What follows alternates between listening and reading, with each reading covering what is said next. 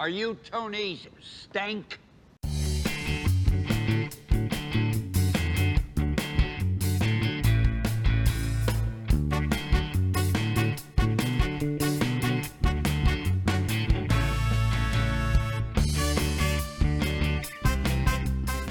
Hello and welcome back to Delivery for Tony Stank, an MCU podcast where we discuss, preview, review, and talk about everything MCU. So thank you so much for being here. I really appreciate it. Wow, this latest episode is an absolute banger. We'll get into the episode in a bit more detail, but I just want to say again, thank you so much for the support. Obviously, people that signed up for the Ko-fi. The first draw was done for the pop, for the Captain Carter pop, and it was won by our very own Todorov28. So he will be getting that in the post very soon. We are going to have another draw. So the next draw is for our lovely Gamora pop. Again, it's also a what if. So it's what if Gamora from the second episode of What If you do want to be in for the draw, which will happen at the end of the month, just sign up in the Ko-fi for as little as £2 a month. You'll support the channel and you will be put straight into the draw. There's no catch, absolutely no catch. The draw's done at random at the end of the month, so please feel free to join. Okay, let's get started. So what I'm going to start doing is kind of talking about the episode before we get into the sort of scene for scene breakdown of the episode, basically. So this episode was about what if Ultron won. What if Ultron was able to complete his work that he tried to do in Avengers Age of Ultron. Now this episode, for me, is the best one yet. This is what it's all been building towards. The way that I'm seeing this, because this is obviously the second last episode, there's then going to be another episode, which is the finale. The way that I'm seeing this is that all the episodes that have come beforehand are like, it's basically like phase one. So you've got all the episodes beforehand that are giving us the buy-in to each of the characters and each of their stories, and little Easter eggs that kind of, you know, point us all towards one direction with like the Watcher and things like that. And now this is the culmination. So this is basically, these two episodes are our Avengers film, if that makes sense, the way that I see it. Because it is all led to this, and wow, it was incredible. Absolutely incredible. Best episode of the series so far, hands down. And I'm excited to see what happens in the last episode. I don't know if I can top it. If it does, then great. If not, then I completely understand. But what we'll do, we'll get into it scene by scene now. And yeah, after last week's disappointment, this was exactly what I needed. This giving me hope again. It's giving me hope again. But so yes, it was incredible. Absolutely incredible. Now, the intro, as we spoke about before, the intro kind of sometimes gives away things. It didn't this time. It didn't give away anything. It did kind of throw me a little bit because one of the names that was shown was Ross Marquand, who, if you're aware, he actually took over the role of Red Skull after Hugo Weaving decided not to be in it anymore. So Ross Marquand, he was Red Skull in Infinity War on Vormir. So I thought it was going to be a Red Skull appearance. I didn't know if we're going to see Vormir or something like that. But no. So Ross Marquand here, he actually did the voice of Ultron. So it wasn't James Spader.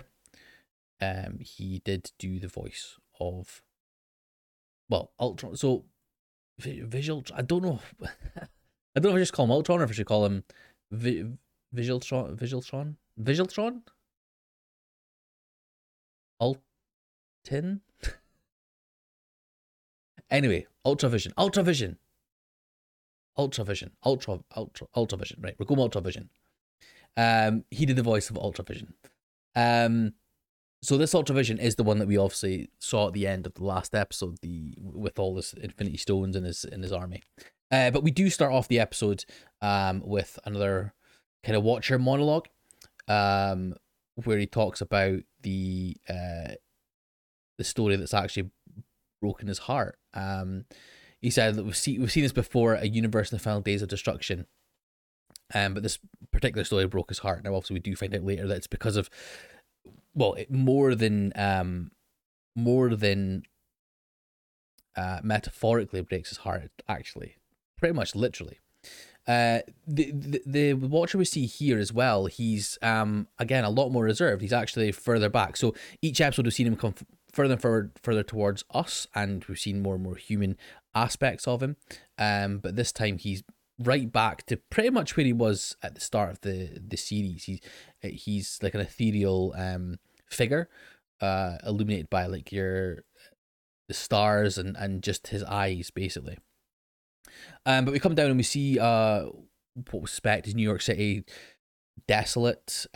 Buildings are broken and toppled over, and a motorbike fires past with a really, I love the way they did this again. We've spoke about the lighting and stuff of What If, but the way that they have the red brake light kind of holding, the light is almost holding as Black Widow fires past. One of the things that I liked the way that New Rockstar spoke about it. They said it's almost like putting blood in the water for the sharks or the sentries to chase after, because obviously they lead them into a trap. So Black Widow on her motorbike leads this gaggle of sentries, Ultron sentries, towards Mr. Hawkeye with his metallic arm. Again, this is Jeremy Renner is back. So Lake Bell reprised her role as Black Widow. She voiced her in the Whodunit episode. She voiced Scarlet. I keep saying Scarlet, but Black Widow, Natasha. So basically, all we have left is Natasha and Mr. Hawkeye, Jeremy Renner. Excellent scene here with the sentries coming from obviously behind Natasha, and one's flying from behind sort of the some of the buildings, but Hawkeye is able to dispatch them relatively easy until Natasha is taken off her bike by the sentries, essentially flying her. Again, it's so well done. It looks almost like almost anime like, which I love. It looks almost anime like the way that it's kind of set out. But yeah, loved the scene. Thought it was such a strong start to an episode. The sentries land on a rooftop where Hawkeye was, but he's actually shrouded in like a invisibility cloak. So it is actually the same sort of material that like Natasha's used in Captain America: Winter Soldier, with the sort of the different style face and things like that. It's been used a couple of times in different films. And yeah, Hawkeye dispatches of the sentries up on the rooftop. And again, the sort of like tracking shot that it has as he goes around and kills them is phenomenal. The fight scenes in What If have been, even in the weaker episodes, have been really, really well done, and again, a testament to the creators. I loved it, absolutely loved it. Black Widow talks about how they've got 30 seconds left till the hive mind, till they connect to the hive mind. So this is where we find out that Ultron is essentially the hive for these sentries. And this, what I got from that was essentially that if they connect to the hive mind to Ultron, he then obviously can tell where they are and who they're fighting. Essentially, that's what I kind of got from that. But yeah, Black Widow and Clint managed to get rid of the sentries just in time.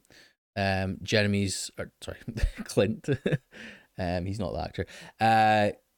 Clint's metal arm, it looks like a sentry arm, is actually shot off by one of the sentries as well, and he's kind of tackled down from like a 10-story building into the snow below by one of the sentries. But Black Widow uses the motorbike to fly up and absolutely destroy them. So Natasha gets over to Clint, who is on the ground, and there's a little kind of, not a pun off actually, because she doesn't actually say, well, she does say the pun, but she doesn't say she means it. Where she talks about she holds out his arm, his metal arm that's been taken off his body, and Clint actually says, "Don't say it," and she says, "What? Need a hand?" So she says it without saying it, even though she says puns aren't her thing. But yeah, again, even though it's obviously not Natasha, not Scarlett Johansson, I still think the relationship between Clint and Natasha is really good. It's carried on from the movies that we know, and still feels real and quite touching, even in this desolate wasteland that they're now in. Natasha is then told that she says we're getting Rusty, which again is a little pun. Says we're seconds away from the Ultron hive mind being alerted to her location, and Clint asks where it is, and Natasha says home sweet home, and looks around, and it's actually Moscow, so it's the Kremlin that we see, the kind of Disneyland looking. It's like a castle-y thing, I think it is, but I believe it's like a political like parliament place, I think. I don't know. I really don't know. We then move up to the Watcher, and he tells us that the end of the world began with one man's dream, and we get our Tony Stark, kind of musings from Age of Ultron, where he's, in fact, I believe it is actually a direct quote. He says, "I see a suit of armor around the world." Now this is obviously where in Age of Ultron, him and Bruce came together and created the AI, which was Ultron, and wanted to use it as peace, wanted to use it to curtail any sort of like uprisings, and wanted to basically have peace worldwide. Obviously, Ultron then became more self-aware, wasn't he? I obviously learned more and learned that, or what Ultron found was that the only way for actual peace was to essentially destroy humankind. So Tony obviously then created Ultron. The Watcher talks about how Ultron only saw one path to peace, the elimination of all life. As I say, the Ultron isn't played by James Spader here. It's Ross Marquand, but he sounds really, really like James Spader's Ultron, which is good. It's not as jarring. You don't feel there's like a disconnect between the Ultron that we know from the movies and the Ultron that we now see here. So the one difference that we get from our Age of Ultron to the to the Ultron that we see here now is that the instead of the scientists stopping the creation of Vision's body, or what we know as Vision, Ultron actually managed to go through with it and put his AI into the Vision body with the Mind Stone, obviously, on the head as well. And this led to our Ultravision that we now see here. Now, the Watcher tells us that with infinite power of the Mind Stone, Ultron began to lay waste to the planet. Obviously, again, with his end goal was to literally eliminate all life. And with having the Mind Stone, he was obviously then able to do it a lot easier, or at least do it full stop. Now, Natasha and Clint are in the Quinjet, and they actually fly up to try and take out the satellite uplink to stop the hive mind and stuff being able to link up with Ultron, or sorry, Ultravision. And we see what's happening down below. Now, it's insane to think this, but basically you see the it looks kind of like it was Tony's vision that he had when Scarlet Witch in Age of Ultron gave him like a future look. So we see the shield of Captain America all cracked up. Mjolnir is just lying there, as is Thor's lifeless body, Hulk's lifeless body in the background, and Tony with his face mask has been like, it looks like it's been ripped off. It's kind of not there in his face anymore, but he's still in his Iron Man suit, and he's able to pull himself up a little bit and essentially say to Ultravision, you don't have to do this. And then we see for, what is it, the fourth or fifth time, Mr. Tony Stark die in What If. So it's almost like Tony Stark needs to die no matter what. No matter what happens, Tony Stark needs to die. So he dies pretty much every episode in What If, whether it's zombies, whether it's Killmonger, whether it's the Whodunit episode, this episode. I think that might be it. Because he obviously wasn't in the Star-Lord one or the Captain Carter one, which would give us 7. I feel like I'm missing one. But anyway, he's getting killed. He's getting killed again, this time by Ultravision. So it's almost like Tony Stark needs to die. Obviously, if you've not seen it yet, and well, I don't know if I'll give a spoiler warning for the actual MCU, because if you've not seen it yet or you don't know what happened, then I'm sorry, I don't know what to tell you. But yeah, he obviously died then. He died in Endgame after having the Infinity Stones. So it's almost like it needs to happen. Tony Stark needs to die for things to for things to progress, for things to go forward.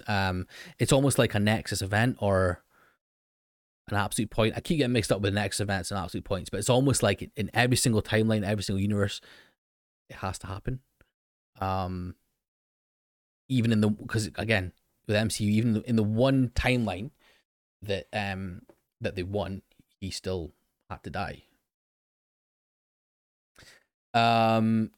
We get to see Ultravision and the voice of Ultron coming out of the body of Vision, which is quite a strange sight. But as I say, it's because the eyes of Vision this time, the eyes of Ultravision are red, as opposed to the blue that he is in the films. It's easy to kind of see him as a villain anyway.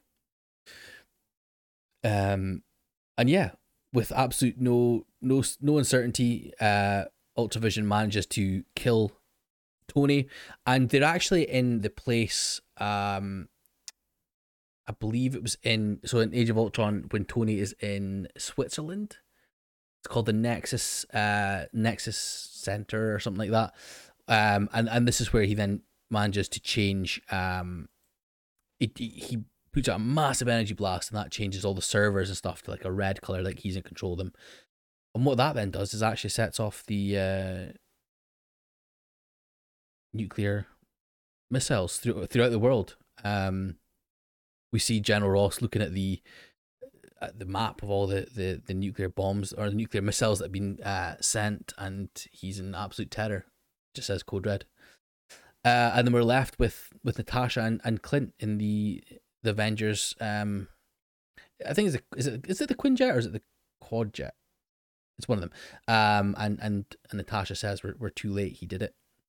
While the nuclear missiles come flying down past them, and Hawkeye laments for his wife Laura. And then we see the massive ton of explosions that happens all over the earth. It's really like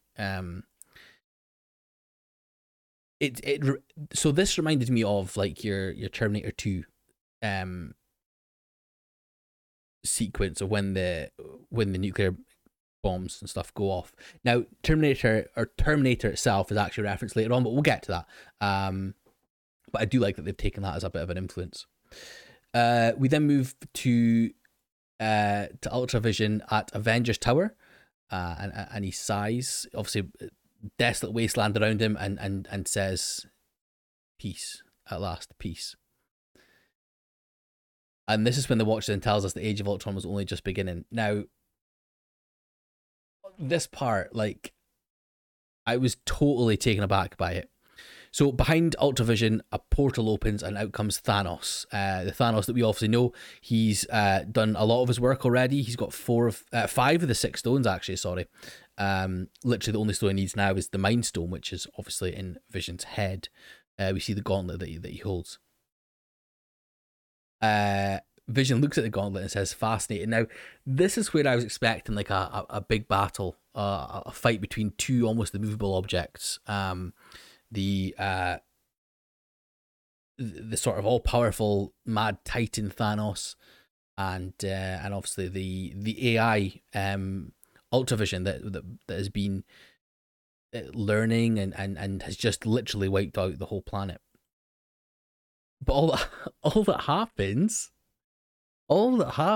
is there's a ray of like energy, a blast from the Mind Stone that Vision does from the bottom up to Thanos. Thanos' face is an absolute picture. His eyes widen, his face just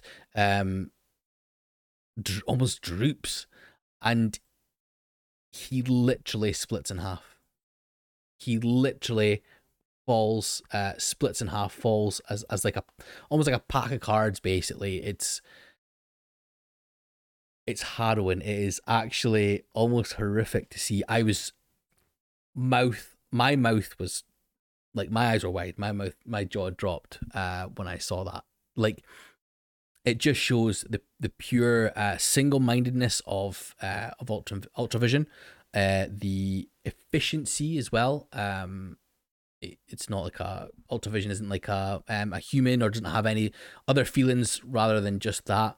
Now, I've spoken before about how Thanos was very single-minded in what he wanted to do, and I've spoken before about how like T'Challa was able to change his mind. So that, this was in the second episode. So that showed us that Thanos wasn't irredeemable. He wasn't. It wasn't an irreversible thing. He did have that sort of emotion in him that meant that his mind could be changed. So I feel that's where his weakness was. With Ultravision, it was just straight up, knew exactly what to do. Boom. Thanos obviously arrived, was potentially going to do like a monologue, was potentially looking at the desolate wasteland and seeing what was happening, was potentially going to say something, as opposed to Ultravision's efficient, no questions asked, whoop, and kills him. It was astonishing, absolutely astonishing, and I was blown away by that. That's when we knew we were in for something completely different. So as it started off as like a what if story. But I feel like this is the turning point where we were like, wow, this is going to go in a completely different direction than we expected. One of the things I thought weird as well was the fact that inside Thanos was just like smooth. I know obviously they can't show like guts and blood and stuff, but that part was a little bit jarring for me. But I don't care. It's one of those where you can forgive the continuity a little bit. For what's happening on screen. Ultravision easily dismantles the Infinity Gauntlet and takes the rest of the Infinity Stones into his body. It was like a suit of armor that he kind of has, essentially. It's almost like his original Ultron vibranium outside form on top of like Vision's form, essentially. But yeah, the Infinity Stones come across 4 across his chest, 1 like in the center, and then obviously he's got the Mind Stone that's in his head. We get a view of Ultravision's eyes, and they're, instead of just the pupils glowing red, the whole eyes have gone red, and he says that he sees everything. Worlds beyond my own, and this worlds that need me, and this is where his little hat drops, or his little helmet drops down. There's there's like slits of eyes, and this is like where it all added together. So obviously this is the Party Thor episode, the last episode. This is the form that we saw Ultron in. So this is when you know that it's him. He's been able to traverse like universes, because literally the Thor that is in this universe was part of the Avengers, and I just say was killed in that battle with Ultron or Ultravision, sorry. At that Nexus place that Tony Stark was then eventually killed. So he's literally traversing universes. Like, absolutely shook. He manages to he basically creates or reverse.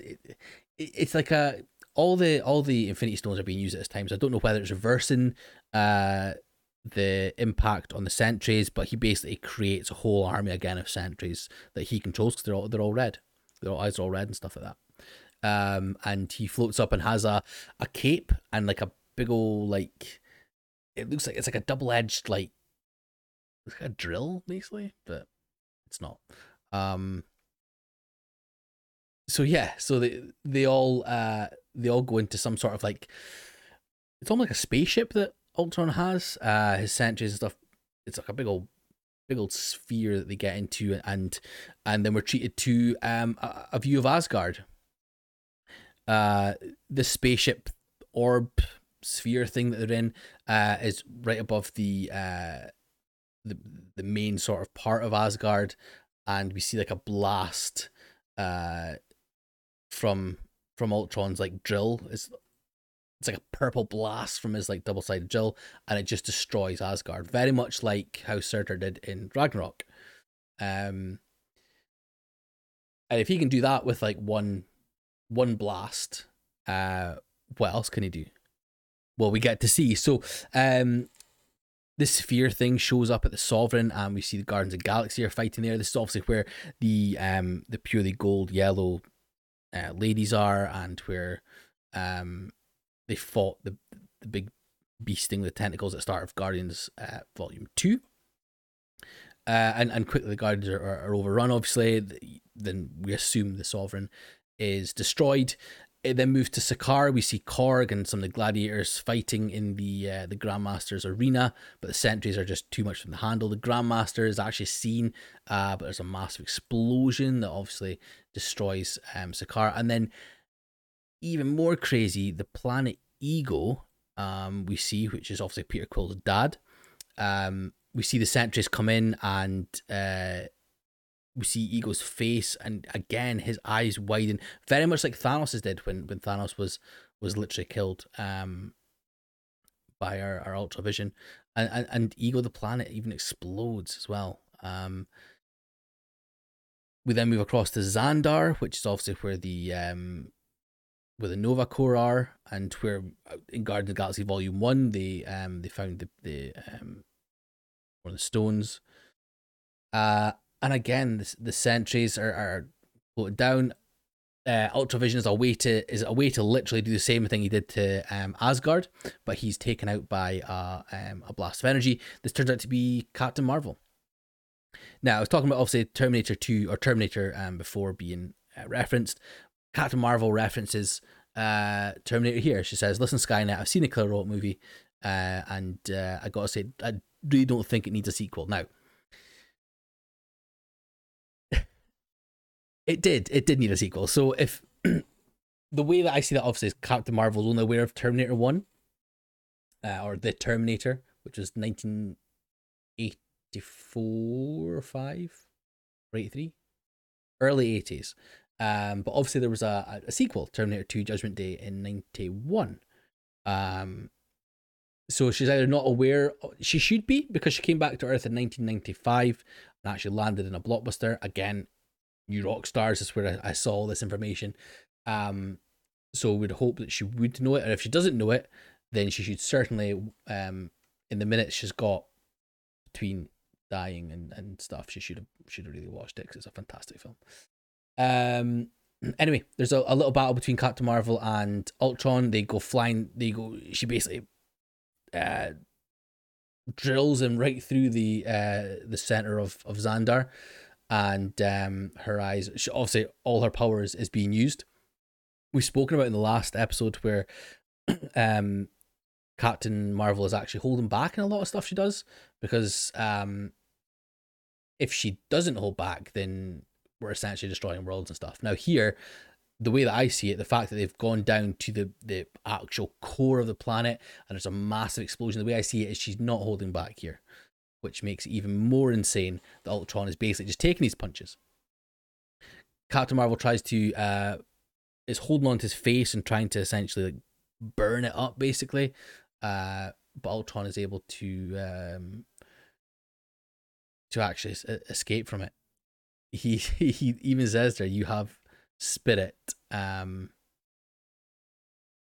Grabs her hands, literally rips them off his face, and then blasts her with the might of the Infinity Stones, and we see Xandar explode.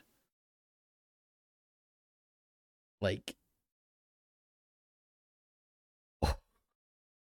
it's insane. It's actually insane. So Captain Marvel, and Kevin Feige's talked about this multiple times, that Captain Marvel is the strongest, one of the strongest beings in the whole MCU. And Ultravision was literally able to just rip her hands off of him and took all her power, and still came out the victor. Wow. So we then see Ultravision standing alone on a rock in space. And as he says, "It is done." And his wee helmet disappears, and he just looks off into nothing.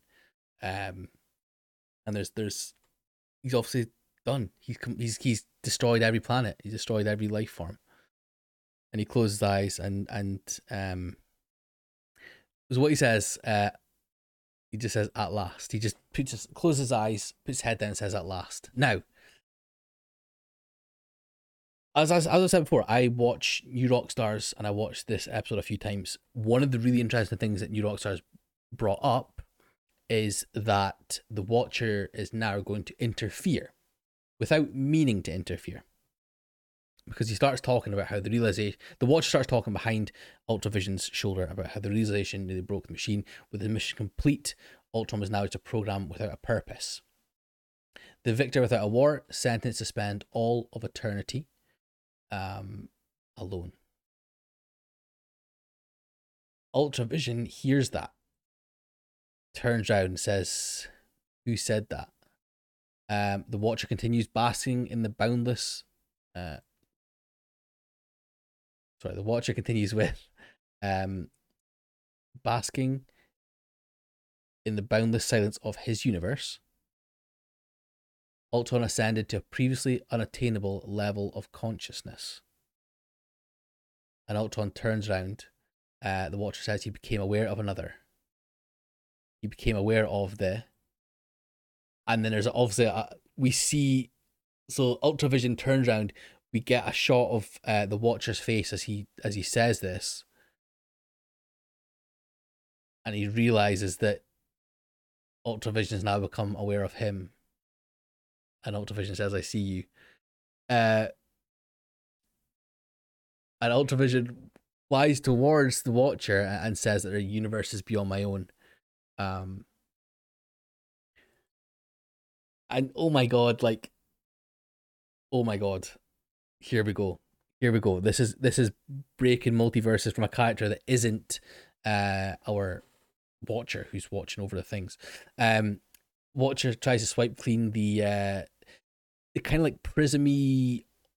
It's almost like a one-way mirror, basically, but it's like kind of shardy and prismy kind of thing that obviously Captain kind of not references, but it's kind of in place of like a showing the multiverse, multi-dimension and stuff.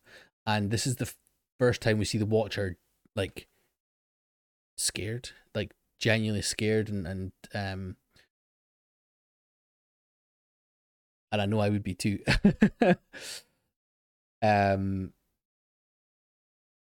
The Watcher talks about how he's seen everything that's ever happened, ever will happen, but what the hell is this? He's completely baffled by what is happening now. And we get a look at all the different multiverses. We get a look at it's a big corridor again. The glass goes up for essentially infinity, I suppose, and you see the kind of shards on each side of the glass.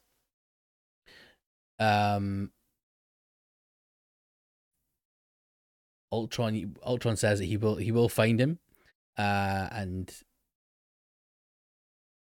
the Watcher kind of talks about how he's not as invincible as he thinks. There's still hope for this universe. And we get put back down to reality. We get put back down to the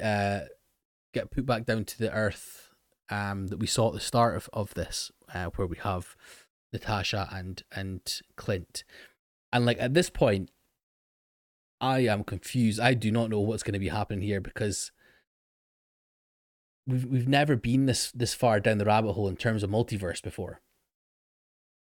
Certainly in What If anyway, we've never actually been to a point where, okay, sometimes the Watcher has been conversed with, because obviously conversed with Doctor Strange Supreme, but this is the first time we've actually seen the Watcher literally scared.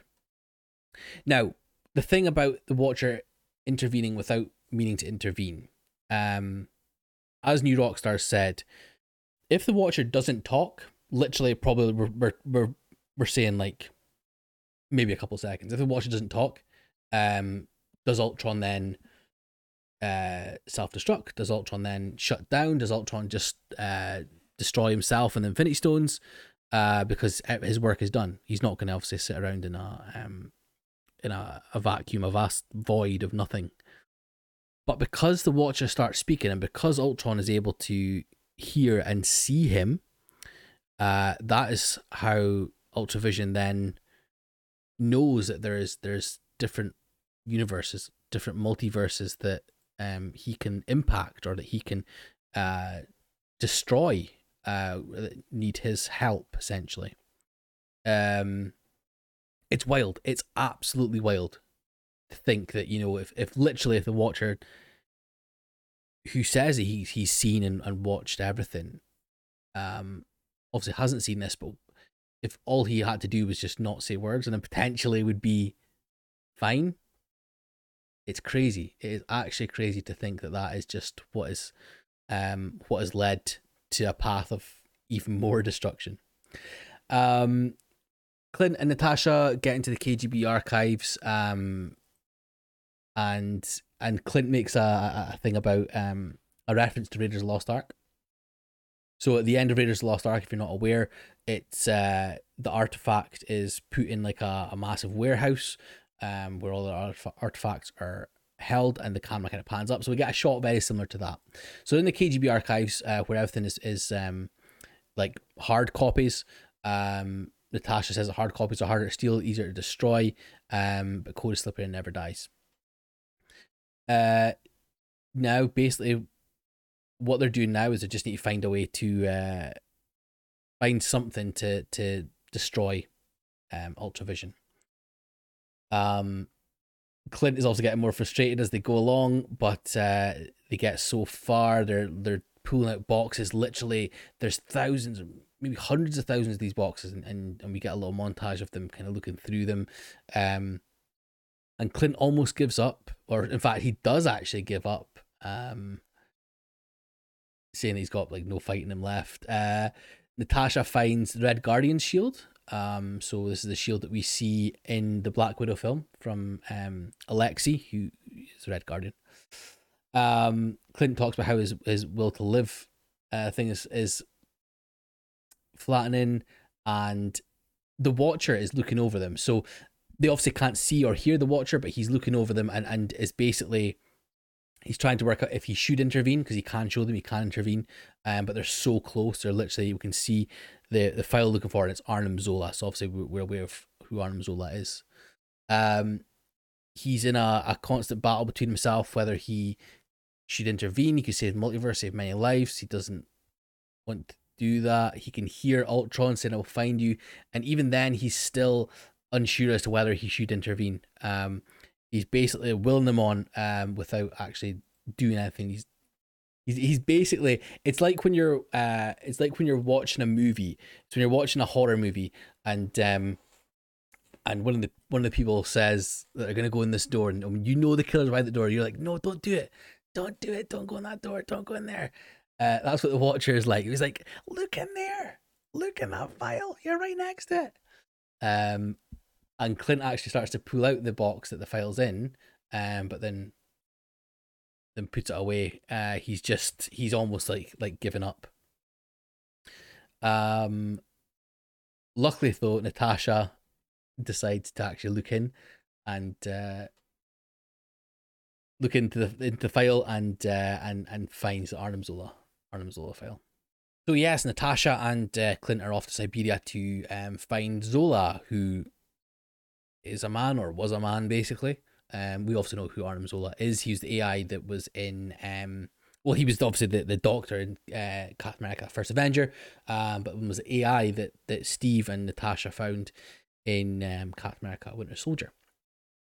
We go back to the Watcher in his little multiverse land, and he's kind of almost celebrating that they did it. They found it. There's still hope, but then all of a sudden, Ultravision blasts through the multiverse glass, and comes face to face with the Watcher.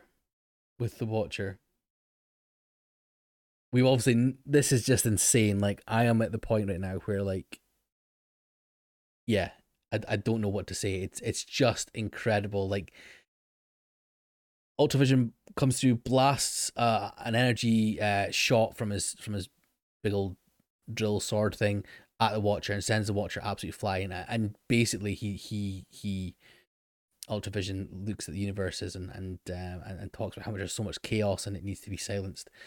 The Watcher looks up at Ultravision and says very similar thing that Tony said to him, and it's you don't have to do this, basically. But Ultravision says it's his purpose, and then we get Ultravision flying straight at the Watcher, and it moves over to Siberia. It's like total cock teasing us right now. But it pays off. Do not worry.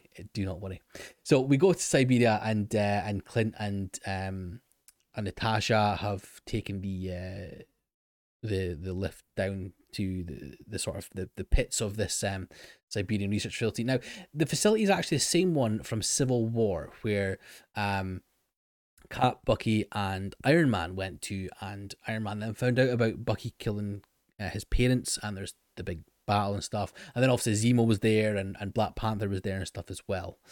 We actually get into the exact same hall where the super soldiers are held. The super soldiers were held, and were the ones where Zemo killed them, basically. Turn the computer, and Arnim Zola is there. They have the old kind of chatting back and forth, and we find out that Clint's middle name is Francis.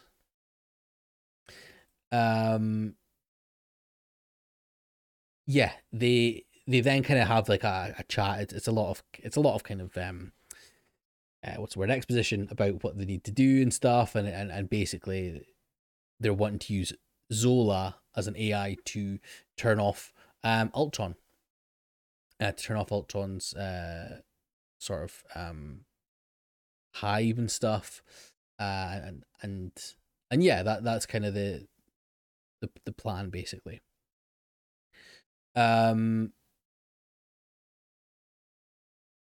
They finally get Zola to agree to doing it, and the whole plan is to get Ultron, or what they think is Ultron and the sentries and stuff into this facility, and then infect him with this AI of Zola and destroy Ultron from there. Essentially, that's kind of the that's essentially their plan.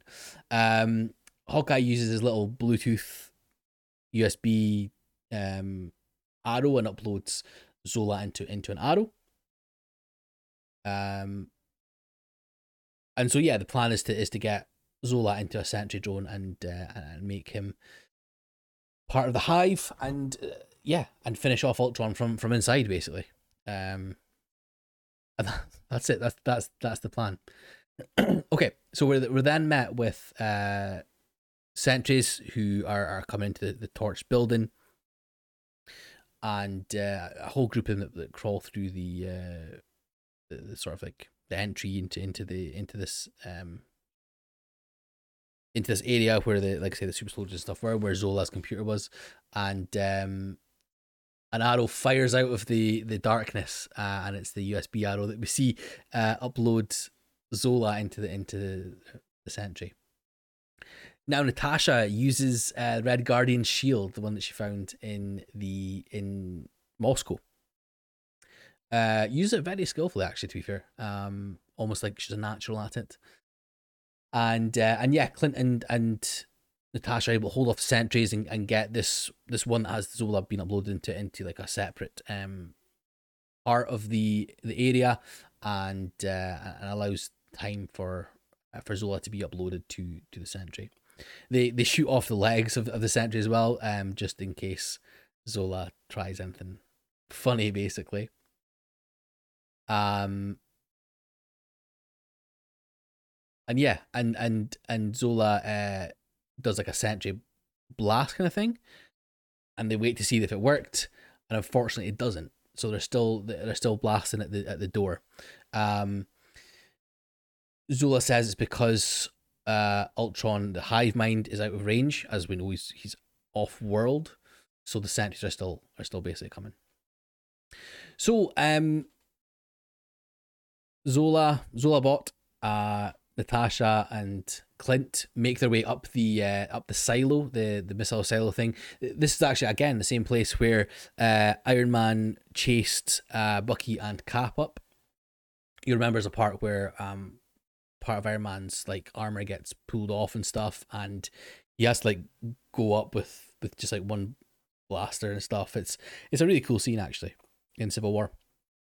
Hawkeye uses different arrows to slow down and stop the sentries, but the sentries are again able to power their way through and manage to get out of anything that's kind of thrown their way, basically. Hawkeye is on his way. He starts to fall from the blast from the sentries, and Natasha catches him, and they have a heart-to-heart, and very similar to Endgame with the Vormir situation where Natasha gets Clint to let her go. Clint makes himself fall towards the sentries. This is a phenomenal shot here where we have Clint flying downwards, but it's actually more like a downward angle, the way the shot is set up. So the whole silo is kind of tilted, and he's kind of coming down diagonally with he like bathed in yellow light as the red eyes and the red shields of sentry come flying towards him while he's mid bow shot. It reminded me of if you remember, there's a shot in it must be in Ragnarok, because it's the Valkyries fighting off Hela. Are they fighting with Hela? There's a shot with the Valkyries and Hela. And it looks very similar to this, but I believe it's the Valkyries like going up and Hela coming down. But yeah, again, the lighting of it, the music, the score to it is just incredible. That is like a wallpaper. You could use that shot as a wallpaper easily. For like a PC or like a phone. I don't mean for like on the walls of your house. You don't necessarily. Well, you could if you wanted to. It's a picture. It's picturesque. There we go. But yeah, it's phenomenal. And obviously, Clint then uses an arrow that that has a massive explosion that obviously will kill him and the sentries and stuff as well. Poor Clint. Rest in peace, Hawkeye. Until 24th November, mate. We'll see you then. So then we're left with Natasha and Zola Bot, who are basically the two things that are left on this earth. Natasha asked Zola how he wasn't able to upload to the Hive Mind, and Zola actually explains that they're linked for interstellar communication, but it appears that Ultron or Ultravision is not within the observable universe. We obviously know that he's in the middle of a multiverse. He's like, it's almost like the control room of a multiverse, isn't it? Yeah, so he can't upload to him. So yeah, we come back to this control room of the multiverse where we have the Watcher fighting with Ultravision. Again, using energy blasts from the big old drill bit. He actually even uses the energy blasts from two of the stones, the red and green, the time and the reality stone. Now, again, New Rockstars spoke about this. One of the really interesting things is that the stones don't seem to serve their initial purpose that they do within our universe or within that universe. So obviously, Time Stone can reverse time.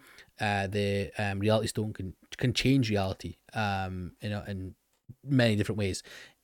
In between these multiverses, in between these universes, it's basically just massive energy blasts. That might be that is just how Ultravision is wanting to use them, but it might also tell us a bit more about how the Infinity Stones are not depowered but have a different purpose. Kind of like in Loki, how we saw they were used as like paperweights and stuff. Because they're not in their original universe, do they have a different sort of purpose? Do they have different powers and things? The Watcher uses some of his powers to fire Ultravision miles away somewhere. And again, he laments again how it shouldn't be possible. But Ultravision turns up behind him and says anything is possible in a multiverse. So this Ultravision is learning the ways of the multiverse, how to use the multiverse to his advantage, how to use it to traverse different multiverses and things. Because he just so easily moved from one multiverse through to the back of the Watcher. Mental. Again, the fight continues. The Watchers is hit through one of the shards, the sort of mirror shards, and fired towards a grassy kind of earth, grassy kind of planet, basically. And Ultron's able to almost Moses part in the trees and the shrubbery and is again face to face with the Watcher in this like sandy, now desolate kind of planet. The Watcher says he swore an oath that he cannot exert his will on natural order of things. He can't intervene. Now that's very interesting because who is it he swore his oath to? There's obviously going to be some sort of like overriding power that he not works for, but is watching for. Well, that's the way I take it anyway. I don't know. It's very interesting, but yeah, the Ultravision says he is the natural order of things. Now that's quite a badass line. I am the natural order. Like, if you went up to someone and said to them, "Listen, I am the natural order," they would be scared. They would be quaking in their boots.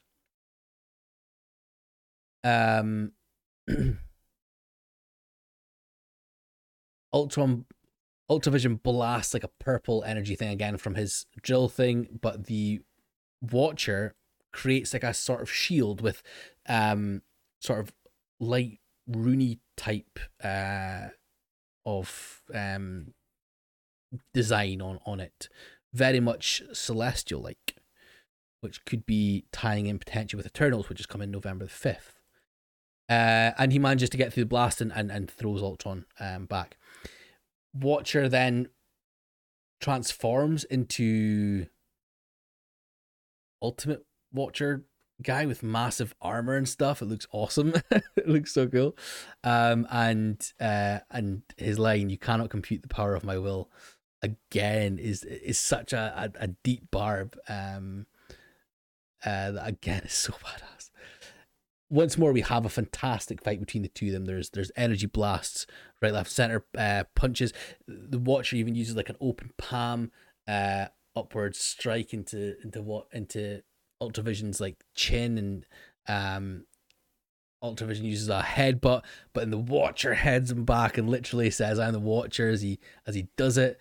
Energy blasts everywhere, and Ultravision flies towards the Watcher, catches him, and pulls him through different multiverses. So we see like a universe with like sandy pyramids, like a ice kind of planet. There's one that's like a lava-y kind of planet, and it looks like the Star Wars planet in Return of the Jedi, Episode 3, Revenge of the Sith. Sorry, getting all mixed up there. Any of you Star Wars fans will probably be in the comments giving me pelters for that. It's fine.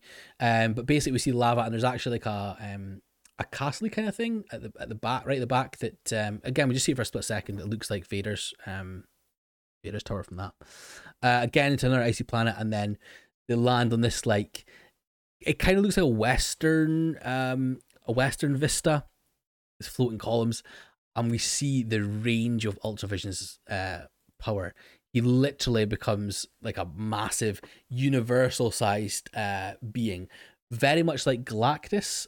If you're not aware of Galactus is, he's the world eater, universe eater, galaxy eater, who was the foe of like the Fantastic Four, and is rumored to be part of the MCU at some point, now that Fox obviously been bought over by Disney. And Ultravision literally chomps the universe that they're in like a burger, and the Watcher's then floating off into nothingness and lands actually into another universe in Times Square, where it's people watching and staring and taking pictures and things. We actually see at the back, Steve Rogers is being sworn in as the president of the United States, which is like a cool little Easter egg I like there. I mean, who better to lead the United States than literally Captain America? Yeah. So Ultravision talks to the Watcher and says that, you know, all the power of the multiverse at your fingertips, but you spend your time here just watching. And he also says, we'd not be doing something better than watching. And to be honest, it's a lot less creepy if you weren't just watching, because it is kind of creepy just him staring the whole time, like he did with when Ultron first saw him and he kind of closed the shards. It's almost like he was staring through the window, through the curtains, and then when someone saw him, he closed the curtains really quickly, like some sort of creepy guy would do. Ultravision is a massive hammer fist on the Watcher, blast him, and shards push out everywhere, changing Times Square to Wakanda, and then with another punch of the fist, it changes to like a medieval thing. Punch him again, it changes to Skrull Town, and a few different punches, and it changes the world each time that he does it. They end up on like an ice planet-y thing again, and Ultravision essentially talks down the Watcher, says the boundaries of the multiverse are irrelevant to beings like you and me. Didn't evolve by staying inside the line. So the Ultravision is essentially saying there that he is now at the same level as the Watcher, or even at a higher level, which is insane, because the Watcher, as we know him, is an all-powerful, omnipresent being that you know is is further above our comprehension than anything else. Ultravision starts to grab onto the Watcher's head, and cracks start to appear, very much similar to the way that Captain Marvel was trying to kill or trying to end Ultravision in the core of Xandar. Just before the Watcher's head actually explodes, he's able to grab a fist and push Ultravision's hand away, and then make his way into like a purple blasty portal away from Ultravision. So this then leaves Ultravision as essentially the Watcher. He says he's in the multiverse control room, and he says he can see everything from here. So he's essentially taken the step of the seat of the Watcher. We do then see the Watcher looking forlorn. It's and his eyes are kind of disheveled, and he's looking so sad. And over his shoulder, we see the silhouette of someone we've met before. There's like wings and there's tentacles and things, and as it comes across to him, he's got like a third purple eye here. Everything goes back in, and it's Strange Supreme. So Watcher is now in the prison that Strange Supreme found himself at the end of his episode, after the Watcher didn't intervene. Like, I think I gasped here. I probably gasped here. Either gasped or let out a little yelp. Either or, I'm not sure. But then yeah, the Watcher tells Strange Supreme that he has no choice. And yeah, essentially they need to team up. Stephen Strange Supreme asks the Watcher, "Are you ready to break your oath?"